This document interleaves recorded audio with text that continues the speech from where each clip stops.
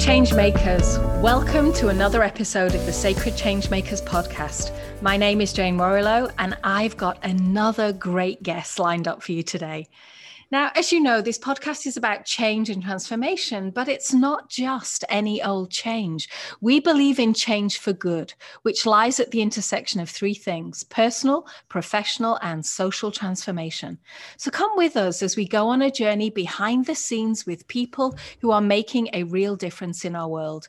Each episode, we're going to be diving deeply into topics at the intersection. Sometimes we'll be interviewing thought leaders, and sometimes we'll be leading deep dive conversations tackling the challenging issues of our times.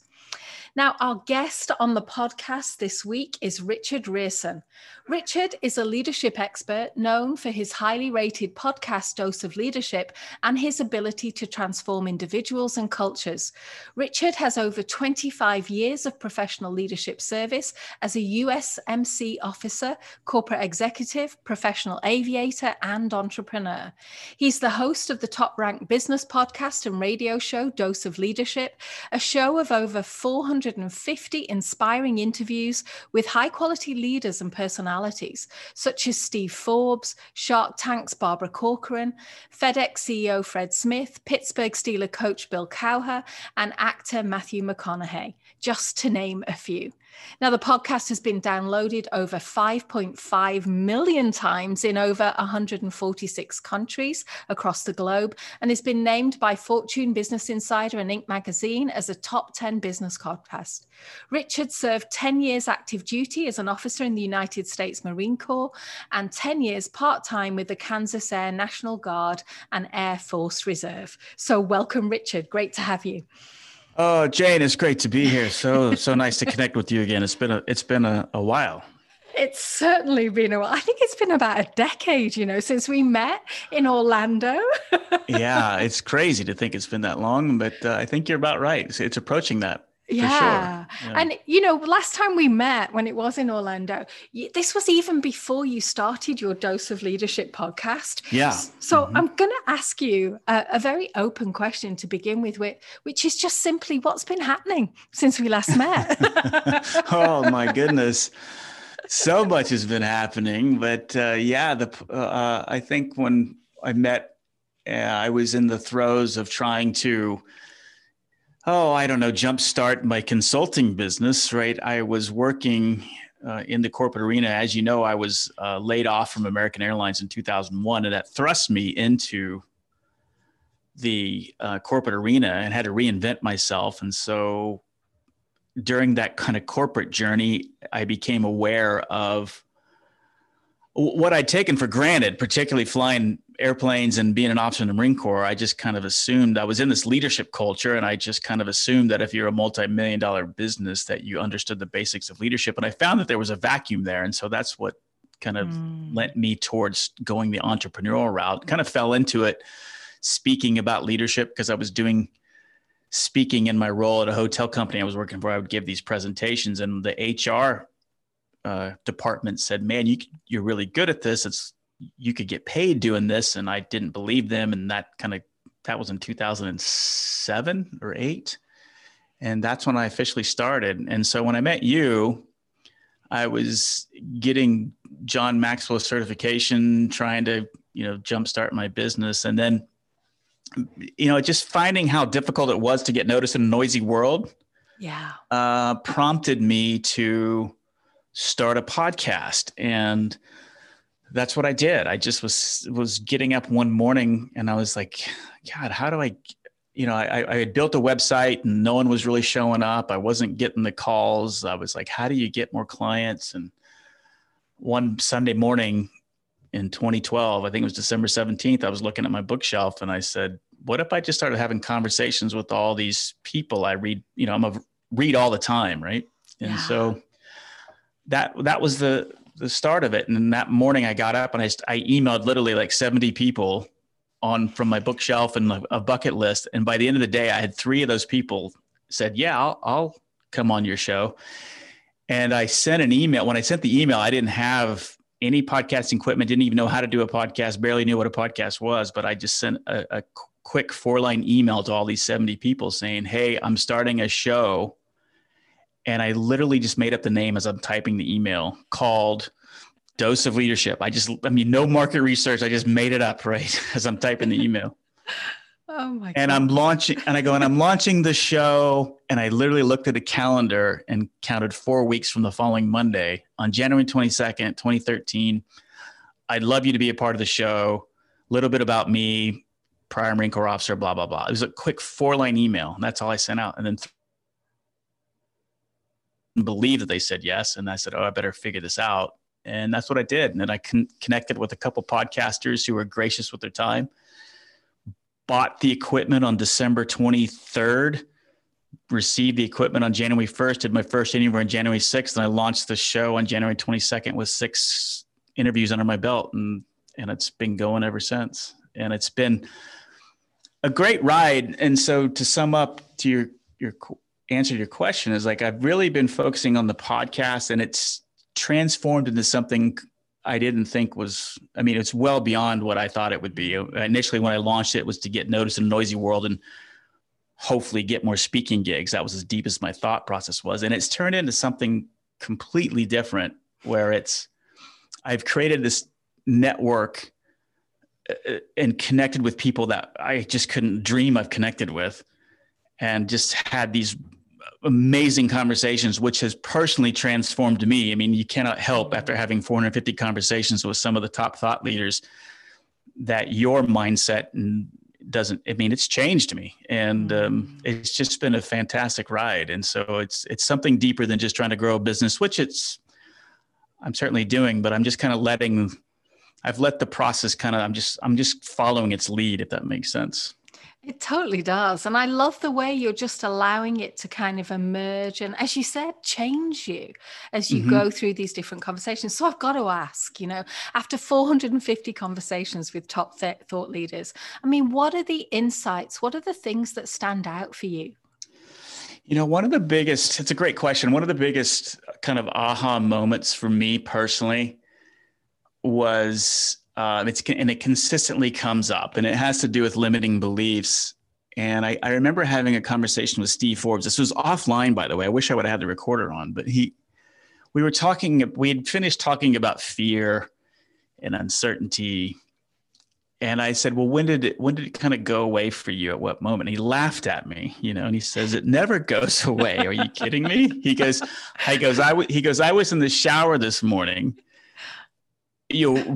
going over this deal that I'm about to go through, or to cut a deal with or meeting with, and I'm feeling like such an imposter. And I'm like, what? So that was an aha moment for me, feeling like, wow, Steve Forbes no different than me, except for our bank account numbers. But, but other than that, we're the same. And that just has consistently come up time and time again, talking to these people who've achieved significant things that you and I would say are significant. Yeah. And they're just like us. They deal with limiting beliefs. Barbara Corcoran from the Shark Tank said the same thing. Things start going south in a deal, and she'll go back to that 10-year-old girl who was told was dumb and would never get more than a D, right? And so she still battles with that. And so that was a relief for me to hear that, right? It's like, oh, okay, well, let's stop worrying about it. Let's just get on with it and start what I call slaying dragons, right? It's like the dragons are always going to raise their head. And so it's not about eliminating dragons. It's about getting comfortable with the fact that they're always going to be there, and being the composed dragon slayer is kind of how I've shifted my life view. Before it was always like, there's something wrong that a dragon's showing up. And now it's like, no, I need to be focused on being a dragon slayer and trying to eliminate dragons. I don't know if that makes sense, but that's how I look at life. Now, that's really how I've personally changed over the last 8 years. And that theme shows up. The other theme that shows up is tenacity. Is that it's less about talent. It's less about, I can't tell you how many times people said, there were 5 people that were smarter than me, had more money than me, had a better idea than me. And I succeeded because I was the only one that didn't quit. And that comes up time and time and time again. So those are the 2 big lessons, I think, is that limiting beliefs are something we all deal with, and tenacity is the key. Yeah. That's really inspiring. And like you say, quite refreshing to hear like thought leaders that in the media always look so perfect. You know, the Right. highlights of their life look so put together. And to actually hear them say that, yeah, I find that really refreshing too. So thanks for sharing that. Now, You bet. I know that we spoke just before we pressed record on today's podcast, and we came up with the title, The Presence to Lead a Significant Life. Why is Yeah. that important to you? Well, I think I look back at my leadership journey. You know, I'm 52, and I remember when I was in college and I decided to join the Marine Corps. Mm. And everybody asks, well, why did you join? There's this kind of perception out there that I joined because I needed money for college or something. Like, no, I wanted to join because I had this kind of gnawing or this thirst to be part of something bigger than myself, right? I wanted to do something of significance.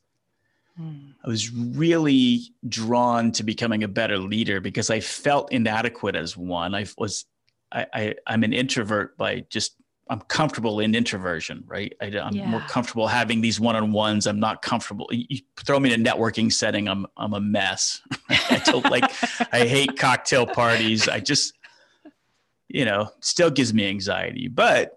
And I looked at that as a weakness at the time. I thought that was something wrong, right? I thought that success and leading a significant life was being this larger than life presence or having this larger than life presence. And I thought, man, if I do something bold, like join the Marine Corps, and it's in this, you think, and you get these images of what a leader of Marines is like. It denotes all these larger than life figures, taking the hill and doing these brave things. And I wanted to be a part of that. And when I got in, I remember the first going into officer candidate school for the 12 weeks there, that first day, and, getting off the bus and the drill instructor kind of looking at me and saying, who do you think you are? Why do you think you can be a leader of Marines? Look at you. You have no command presence. And I heard that. It was the first time I heard that term, command presence, and that denoted everything that I was just speaking of. I got to be like John Wayne when I walk into a room, right? I got to have a square jaw, booming voice. I got to have this posture. And then everyone's like, yeah, I want to follow that guy through the gates of hell. And I believed that for quite a while in the early phases of my Marine Corps career, and tried to be something that I wasn't. I learned over time as I started interacting with some great leaders who had what I consider a great presence. And they weren't John Wayne. They were, in fact, kind of the exact opposite. They were kind of quirky. They were skinny. They looked kind of funny. They weren't necessarily handsome.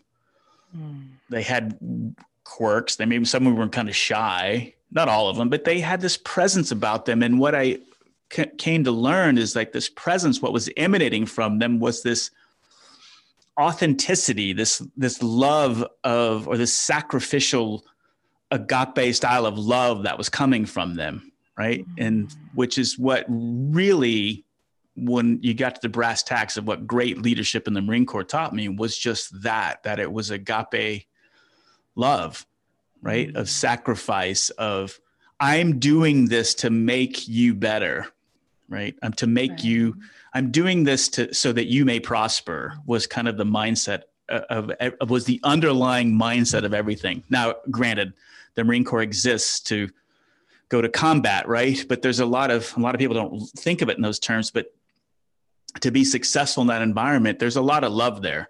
And a lot of people don't look at it that way, but it's this agape style of love that really was emanating from these people. And so this presence, kind of myth that was shattered during that experience is what kind of led me to what I do today, where I think it, and you said about, leading a significant life. I think there's a difference. I used to think I wanted to lead a successful life. And in fact, and maybe you've done this too, when you've coached people, and like when I've coached people, they said, well, why do you want to do this? And I'm asking them if we're going to be a good fit. And I said, why do you want me to coach you? Like, well, I want to be a success. And I go, what does that look like? What does that mean? What does success mean? And it's funny to hear them say, it's all the things that you think what success would be. Well, I want to have this position, this title, this X amount of dollar figure, or I want to have this material things, this house in Maui or whatever. And then I've come to learn, and then I always ask them, like, well, what about this, what would it mean if they had a significant life? What does a significant life look like? And then I always see their shoulders they sit back on their chair and they sink, right? Yeah. And they start thinking about, what does a significant life mean? And they start saying things that, like, I want my spouse to be proud of me. I want my kids to be proud of me, right? I want to know that I was here, that I mattered, right? They start thinking like legacy type terms. And so that's why I started thinking about the difference between success and significance. Significance, I think about these presence principles when I look back at that, and it's where I used to think it was superficially about charisma or being charismatic. It turned more into, I want to be this composed force. I want to be confident in myself. I want to be consistent in everything that I do. And I want to be courageous. So I call those the 4 C's of the foundation: composed, confident, consistent, and courageous. And then to take it even a step further, I thought, if we can get that foundation again, and you think about those 4 C's, right? It doesn't matter what you are: introvert, extrovert, shy, outgoing. Every single one of us can wake up every day and spend the rest of our lives focusing on being more composed in stressful situations, confident with ourselves and confident in the people that we're accountable for, consistent in everything that we do, being fair in everything that we do, doing what we say we're going to do. And certainly we can choose to be courageous in everyday activities, right? Do I stay? Do I go? Do I say yes? Do I speak up? Do I stay silent? All those things that cause butterflies in the stomach, and we choose to do the right thing anyway, right? We can spend our whole life, our rest of our life, improving in one of those 4 areas. And that starts to lead to a significant life, like the intentionality behind it. And then I think to even go even further, if you want to be transformational, then what I call the 3 keys. So you got the four C's, the foundation, and then the 3 keys are sprinkling authenticity, transparency, and vulnerability. And now you're really starting to be a transformational leader, because those are the things that are so lacking and so needed, and people are so hungry for, and that we suck at as individuals, right? It's difficult to be our true authentic selves, be transparent, to be vulnerable, because it's scary, right? And that's why it takes courage, right? If you can get that courage foundation, then you can start stepping into authenticity, transparency, and vulnerability. So I said a lot there, but I don't know if that answered your original question. I think I even forgot what your question was because I started talking so much. So sorry, I get on a roll on this and I can't shut up. So no, that was great. It really was. And it was interesting because listening to you speak about, the difference between success and significance and how your clients kind of sink in. Yeah. It's interesting, isn't it? Because significance is not in the everyday vernacular in the same way that like success is, right? With business and leadership. So it's almost like, one of the things I notice with my clients is it's almost like a lot of us, and I'd include myself in this as well. A lot of us have spent a number of years, in the world, walking through the world, if you like. And we've adopted somebody else's view of what we think our success should be. That's right. So I don't use the word significant with my clients. I use the word, it's interesting. And I wonder if there's a nuance here for you, because I'm really enjoying the way you're defining significance. And I use meaningful. What will make your life meaningful? And is there a difference for you, Richard, between significant and meaningful? And that's a great question. I don't know if I think on the surface, I'm thinking they're synonymous to me. They almost mean the same thing. Because significance, meaningful might be a better definition of what I'm trying to say, because significance still kind of denotes maybe I'm wrong on this, but it kind of denotes maybe more of an external, what other people think are significant. I agree. And meaningful, the more that I'm thinking of it, the meaningful is more personal, right? I think, or more individual. But I think when I say significant, I'm meaning what you're saying. Right? Like it's an individual thing, right? Right. And I love how you've described that through your 4 C's. And as you said the 4 C's, I could feel myself. There was a gap for me. when you said the 4 C's. I was like, yeah, well, where's the caring, the compassion? And then you came in with your 3 Ks. Yeah, and right. I was like, okay, now if we put the authenticity, transparency, and vulnerability with that, now we're beginning to make sense for me. It was interesting because as a woman looking at your 4 Cs, I feel like the feminine energy somehow is missing. That's a great point. In fact, it's funny that you brought that up, because I was talking to a friend yesterday about this, and she's a woman, and she said, and she goes, the thing, and she was a teacher, and she said, the thing that always resonated with or what was important to my students was that as a teacher, if I was caring and I was fair. And she said the same thing. At those 3 keys are what kind of keep that umbrella. The consistency piece to her thought was the fairness piece, but the authenticity, transparency, and the vulnerability, she thought that was the caring piece. And so it was interesting that you said that. Yeah, I think you're right. Yeah. Mm-hmm. It's interesting because these are the things to me that start to kind of, because it's very easy for us to say, these words, if you like, and do them in this abstract sense, but living into them, embodying them, that's a whole different journey, isn't it? Oh my God. We can know them. Yeah. We can know them in our head, but then actually living into them. And I just wondered for you, what has been your challenges as you've thought about, leading a significant life for yourself, defining that for yourself, and then making it happen? I mean, what was important? What have you learned along the path of life, Richard, for that? Man, do we have enough time to answer that? That's a good one. Yeah, you're right. I mean, it's easy. It's always easy, or it's reassuring, or it's fun to have these kind of acronyms, or the 4 C's and the 3 keys, and they remind. I use them as reminders, but they're also. I think for me, the biggest lesson has been is to be easy on myself, because I think. It's easy for me to look at those, what I just mentioned there, the 4 C's and the 3 keys, and get this and get down on myself, because I fail at least one of those, if not more, on those things every single day.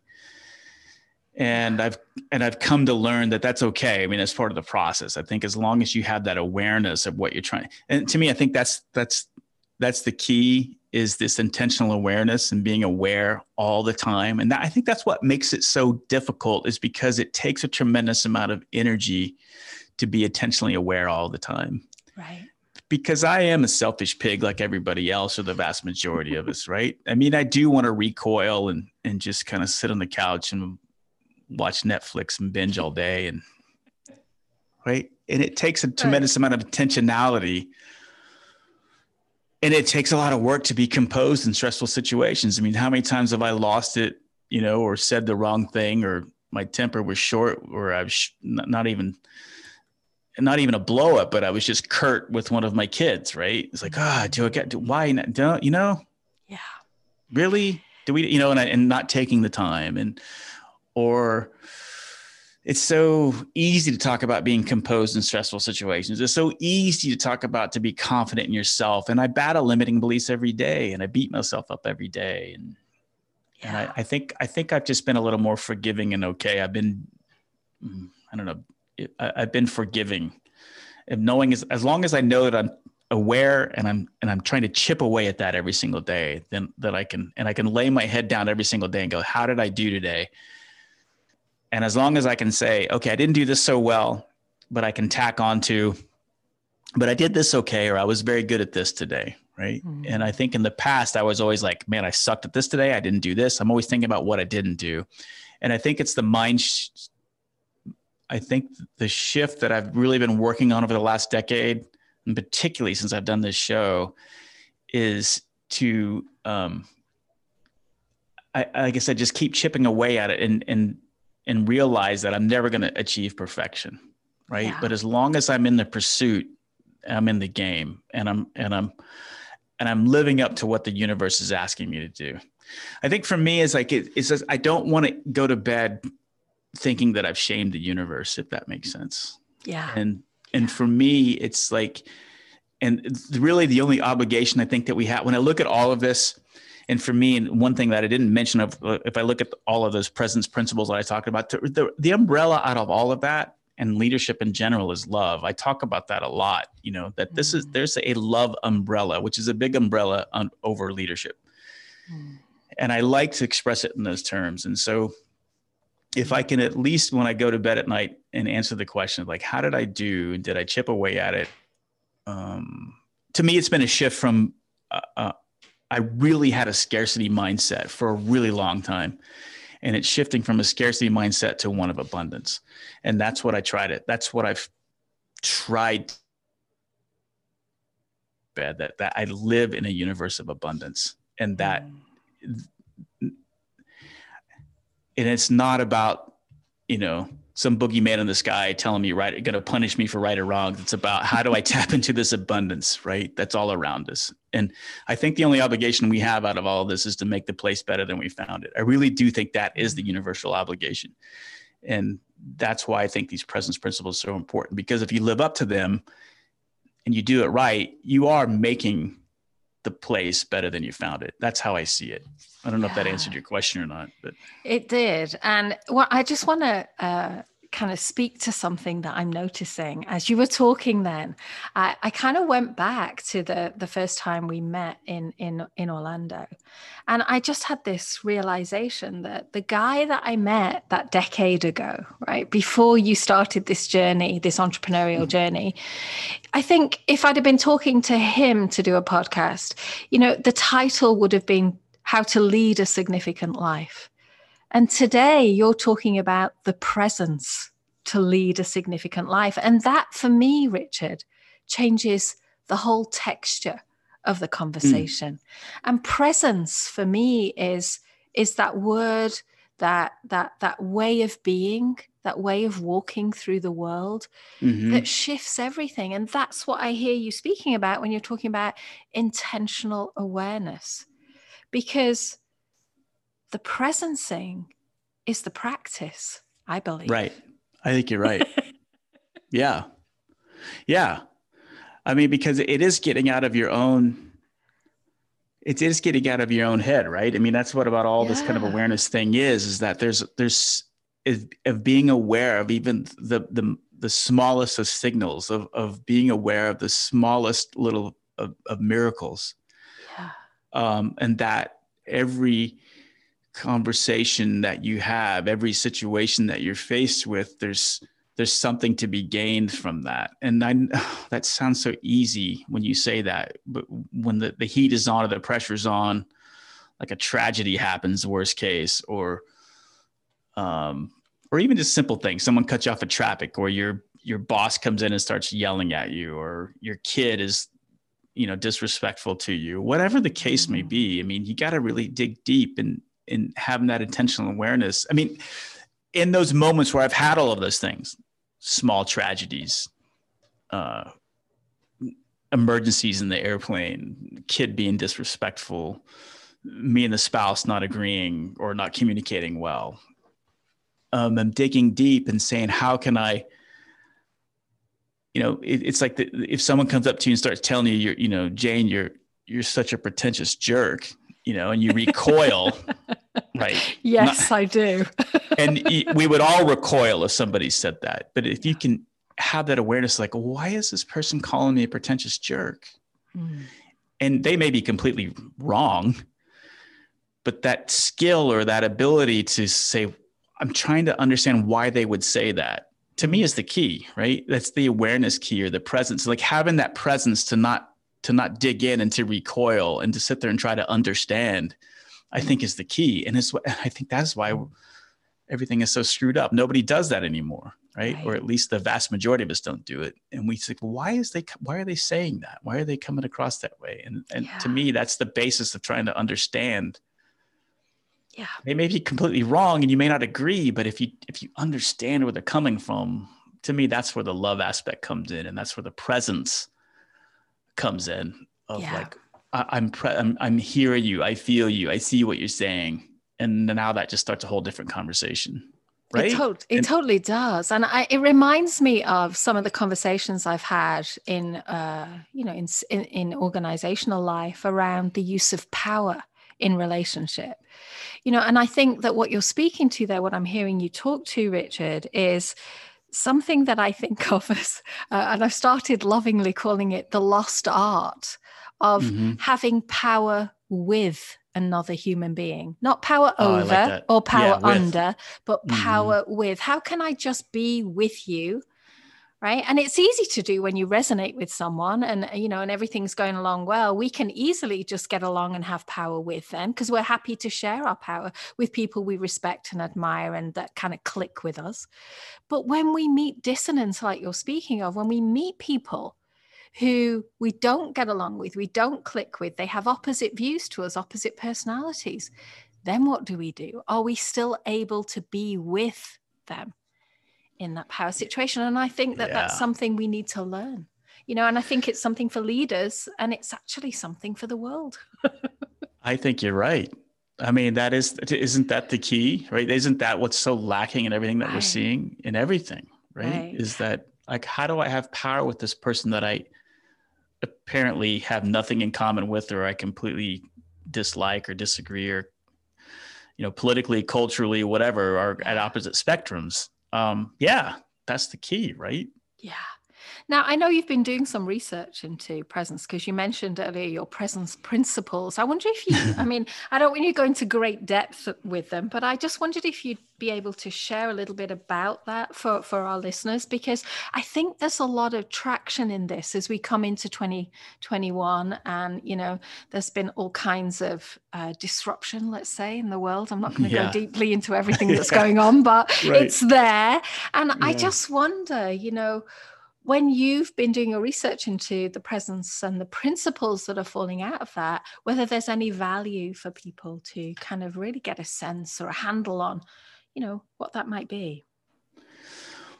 Well, yeah. I mean, I think that to me, it's coming from again, looking at the kind of the leadership landscape from both, a political, pop cultural media perspective, everything we're inundated, social media perspective that we're inundated with, and you see the lack, and you talk to the people, even with work that I've done in organizations, and you talk to the people that are working on, I'm a big fan of the middle and below in any organization, right? I think if anything that, that's where the engine of the organization is, and that's where you can get the biggest bang for the buck. That's where the biggest impact to the culture, to the customer can happen.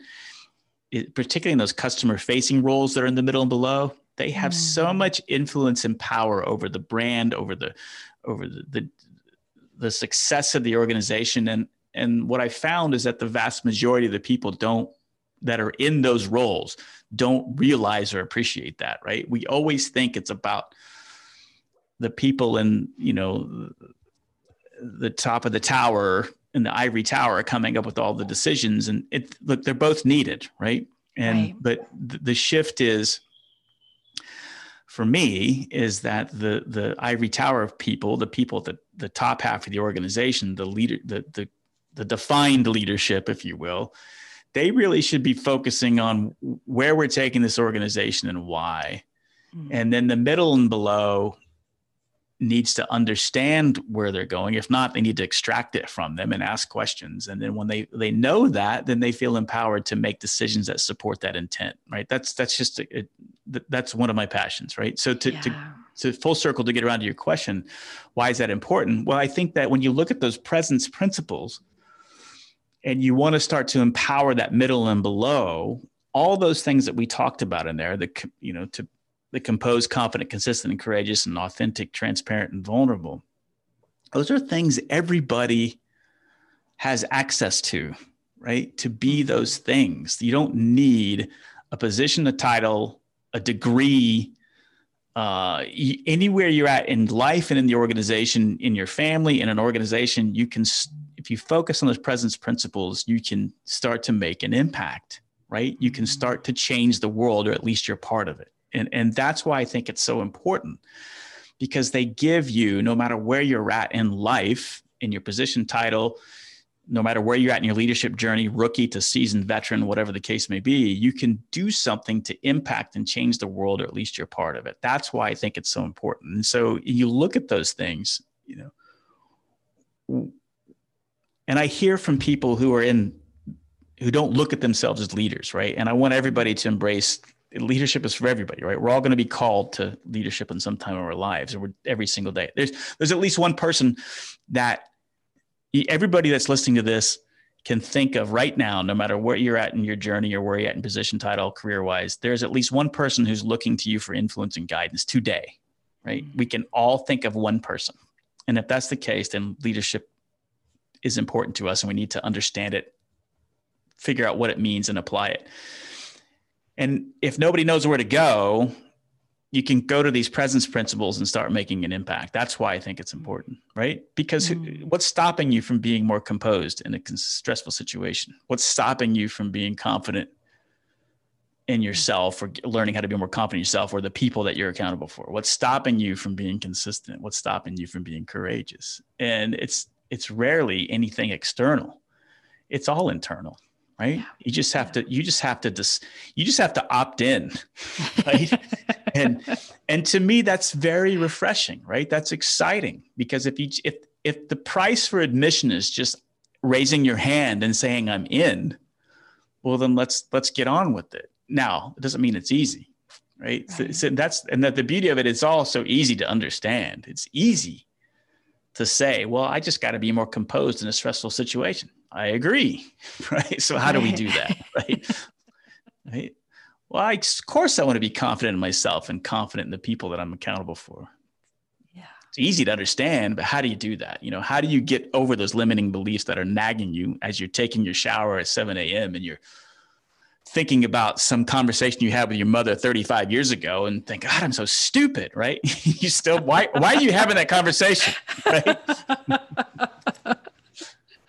Your mom's been dead for 15 years, right? And you're still having that conversation, right? But those are the things that just plague us as humans. But that's why it's important to me. And I think that's why it's important for everybody is that it gives you, or at least reminds you, to me, that leadership is for everyone. And then if you willingly opt in and you jump in and say, yes, I want to do this, and then you start to make a dent, not only in your personal life, but in the organizations you're with and the world that you're around and your family and everything else, right? Yeah. Yeah. So I have to ask you, what's going to make this lifetime for you feel significant or meaningful? What is it? Oh, man. I think, I struggle with, I get drawn into like, well, I want to make this amount of, I'm always, I have goals, right? I have financial goals. I have these goals, and I find myself, and sometimes I get wrapped up in those and thinking of, oh, that's going to make me whatever, more happy. Not that I'm not happy. I mean, I feel, and to me, I guess it's not pursuing happiness, right? I mean, I've gone away from this pursuing of happiness. I'm perfectly content, or at least accepting. Maybe it's the stoic in me that, like, look, I know bad things are going to happen. I don't want them to happen. They're going to happen. I know I'm going to be in the mud again at some point. And that does frighten me a little bit to know when's my next in the mud moment. Right. But, I think, to me, knowing that if I have, whenever that next in the mud moment happens, that I'm able to pull myself out, or I'm surrounding, or I've built up a community of friends and people around me that will help me get out of the mud or let me see life. I don't know if that makes sense. So I guess that for me, the significance to know that if I've led a significant life is knowing that I did it when I get to the end of the road and hopefully I'm laying in that bed and I got a long ways to go, but that I have there's no regret ghosts walking around the bed, looking at me, shaking their head in shame, if that makes sense. that I lived a life knowing that I didn't let fear and uncertainty stop me from taking risks, that I lived a life that was full, that I added value to almost every transaction that I had from here on out, that everything I was doing was about adding value and making the place better than I found it. And it doesn't have to be a name on a building or a certain amount of dollar figure.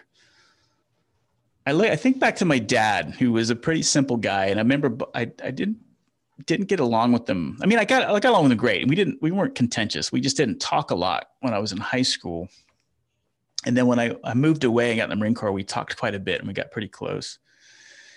And I remember when I was a kid, he had so many opportunities to like run a business or this, that. And he never wanted to. He just wanted to do simple things, right? He never had big goals.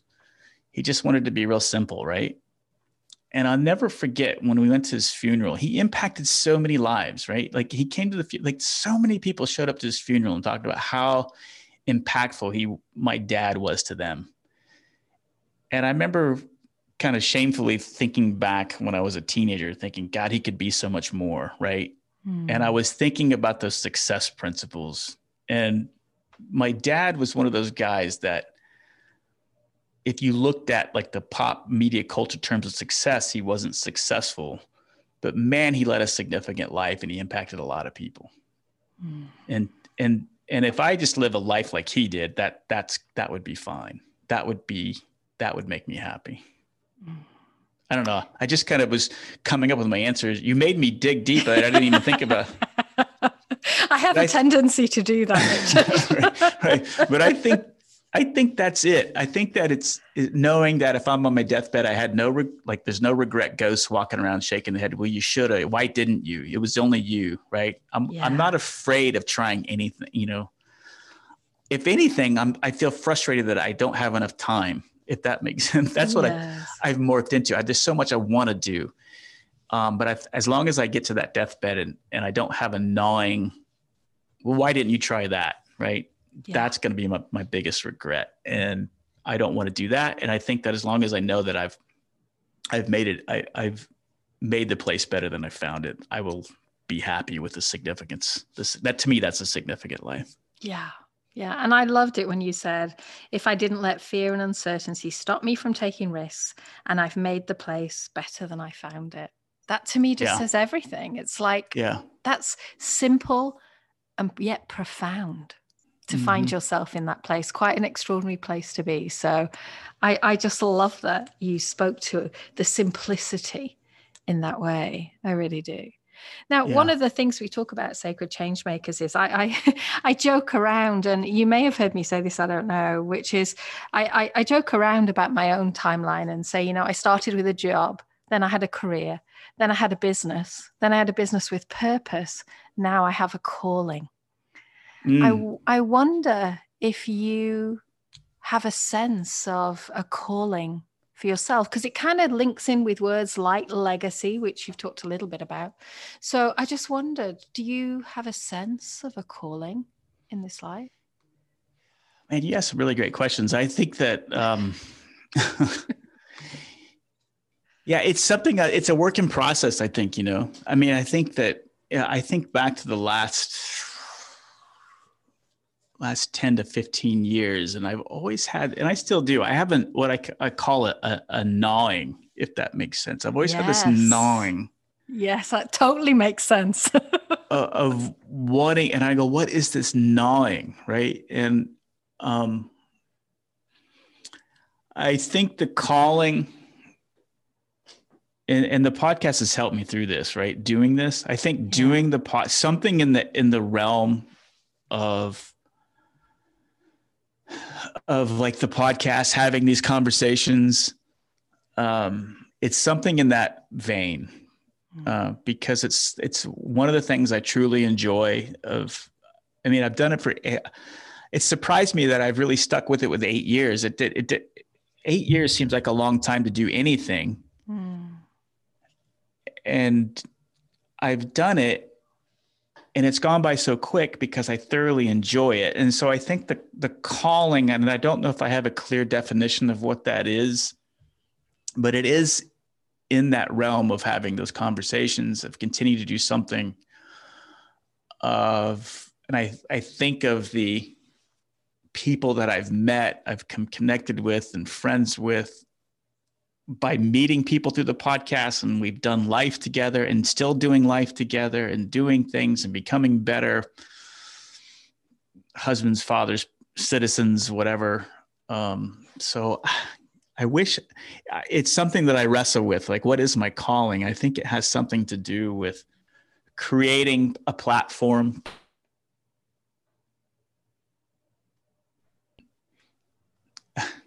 Yeah. And this is fresh, but I think that I know that what part of that gnawing is, that calling is like, I would love to I don't have a home for it. If I look at myself as a 52-year-old guy, a husband, a father, kids, I don't feel like I have a home anywhere where I can turn to, a resource that I can turn to on a regular basis that answers a lot of these questions that we've been talking about. Maybe it exists, but particularly as a man, what are my options, right? I can't, I like the closest thing is Oprah's network, right? But Oprah's kind of geared towards women, but men watch too, like myself, right?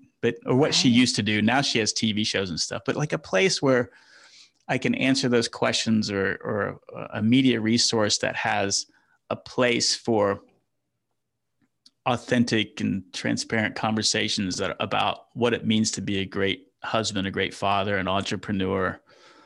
A lot of those places, if they exist, they're either in the church, which I'm not interested in, and I find some guy up there who's 50 years old and he's wearing acid wash jeans and he's got Axe products in his hair and he's got a rock band behind him talking about Jesus. And that doesn't resonate with me. Right. And all the things he's talking about are the thing men struggle with, is like, infidelity and internet porn and all that other stuff. I don't like, okay, that's fine. Like, can we talk about something else? Right. And it seems like that's all they talk about. And,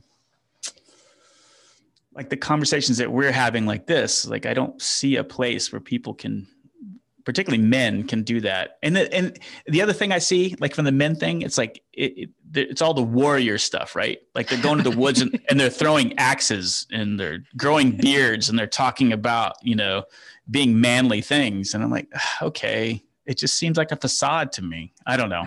Right. Maybe this is your calling. Maybe. And on the other end, create it. You have to create. No, you're not going in the woods with the axes and the beards, but you create this place. Because one of the things we talk about a lot in Sacred Changemakers is, and I don't know if you've heard me say this, but when I thought I was going to do this new brand with this podcast, and it was Sacred Changemakers, and I went out to some colleagues and different people that I know, and everybody without exception said, I love the term, but drop the sacred. We can deal with change makers, but the world's not ready for sacred change makers. Because sacred is a word that's been kind of kidnapped by religion, by organized religion. And I feel what I'm doing, or what I'm wanting to do, is reclaim that word for myself. Yeah, I like that. And really get a sense of what it means for me. If my life is sacred, then it changes everything for me, Richard. It tethers me to something bigger than myself. I agree. So it's a very powerful word. Like I think, it's a great word. Yeah. And I hear you speaking here that's this source, this platform doesn't exist. Maybe that's because you're meant to create it. Maybe. Because one of the things that I've got from our conversation today, and this it feels like a beacon from what you've been saying, is our title, The Presence, right? So presence, to lead, leadership, a significant life. So significance, those three things are very important to you. And they're very important to you individually. But I also see this thread running through your work, how you're inspiring people with the Dose of Leadership podcast, how you are living this presence to lead a significant life so you can inspire it in others. That's what I get. Yeah. Now, I'm not saying it's right, take it or leave it, but that's just what I get, Richard.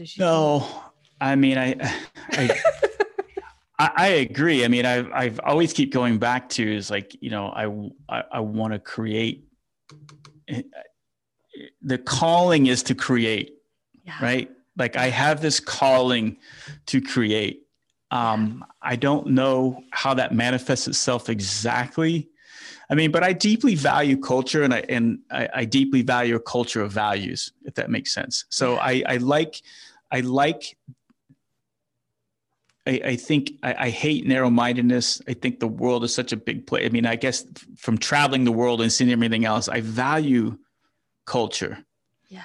And culture is very important to me. And a culture of values where I think has gotten lost, like values that we all are, for all of us, right? And we've seen to shy away from that. I mean, I think back to my parents. They had a circle of friends in the group. They all got married in the late 50s, early 60s. And they had this circle of friends, and there were 12 of them, 6 couples. And they all, I mean, varying backgrounds, right? They were Kennedy Democrats, there were Nixon Republicans, they were Jewish, they were Protestant, they were Catholic. And they did life together, and they loved each other deeply, right? Yeah. And they had these shared culture of values, and I don't know how that comes back, but I feel like that calling is to create. I mean, even the purpose of the show, I guess you could even say Dose of Leadership, 8 years ago, was for the limited purposes of augmenting a consulting business, right? To get more noticed in a noisy world, and maybe hopefully increase any potential for paid speaking engagements, right? That's as deep as it went.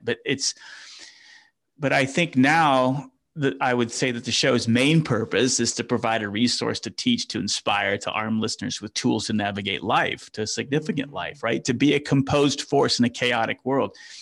To me, that's much more significant than where I was 8 years ago. But there's still something else there that's deeper than that, right? And I mean, I'm ready, and I want to do something exceedingly brave and bold and impactful. I don't know what that is, and so there's a calling there to get back to your original question. But and you're probably right, it's somewhere in that vein. But sometimes it just feels. I still have that limiting belief, like, well, who am I to connect with millions of people to create better lives and be who they're destined to be their fullest expressions of themselves in a way that's bigger than what I'm doing now? That feels a little pretentious to me sometimes, right? But if not me, who, right? So Yeah, but here's the thing, Richard. We're not talking about some abstract thing you can do in the future, because you're already doing it. Right. Right. That's it. This is your calling. You're already living into it. Yeah, I guess you're right. It doesn't need to get bigger or better or anything else. You're already there. You're already making a huge impact. Yeah, it's just sometimes when you see it behind the scenes, it doesn't feel like it, right? When you're sitting here and you're dealing with. Right. That's why it's so easy for me to say it and harder for you to say it for yourself. Because it's always easier when somebody else is looking from the outside in. I can see it. You have shifted major leaps and bounds since I saw you in Orlando. You're Think completely, so? Yeah, I do. You're a completely different person. You talk about transformation now. You talk about presence. You've got your principles. You understand what it takes. And you also understand that leadership is not, the external, like showy, charismatic thing that we think it was. It can be very quiet. It can be a quiet presence, a steady, quiet presence, and I think that you're embodying that really well. So thank you. I'm noticing the time. So I'm just going to ask you one final question that I ask everyone, which is, if there's anything you'd want to share with our listeners, anything you'd hoped we'd get to today that we didn't, any wisdom, what might it be? There's nothing that's gnawing at me to think that didn't get covered. You asked so many insightful questions. I feel like I need to get off the therapy couch here, and I appreciate I appreciate the time with you. You're always I remember I had such an amazing conversation with you in Orlando when we met, and then having you on the show was such an amazing conversation. And I would just thank you. think that, for me, I think if we can learn, particularly because things are so crazy externally around the world, I mean, the world needs a handful of composed, confident, consistent, and courageous, and authentic, transparent, and vulnerable warriors, right? The world needs it. And we can't wait around for people with positions and titles to step up and do it. We all need to step up and do those things. And if we start doing it and realize it's a lifetime journey, it's like you never fully arrive. Right. It's just something that if you opt in and say yes, start the journey, and the path towards significance will start to widen. And yeah, I think that's great. I hope you got some value out of what I had to say. I felt like I was rambling a lot, but hopefully you got some value of what I said. I think there was some real kind of amazing golden nuggets in everything that you shared today. So I just want to thank you so much. Thank you for sharing so openly and for embodying your principles, Richard. Well, thank you for having me on. You're such an amazing person, and it was an honor to be on your show. Thank you so much.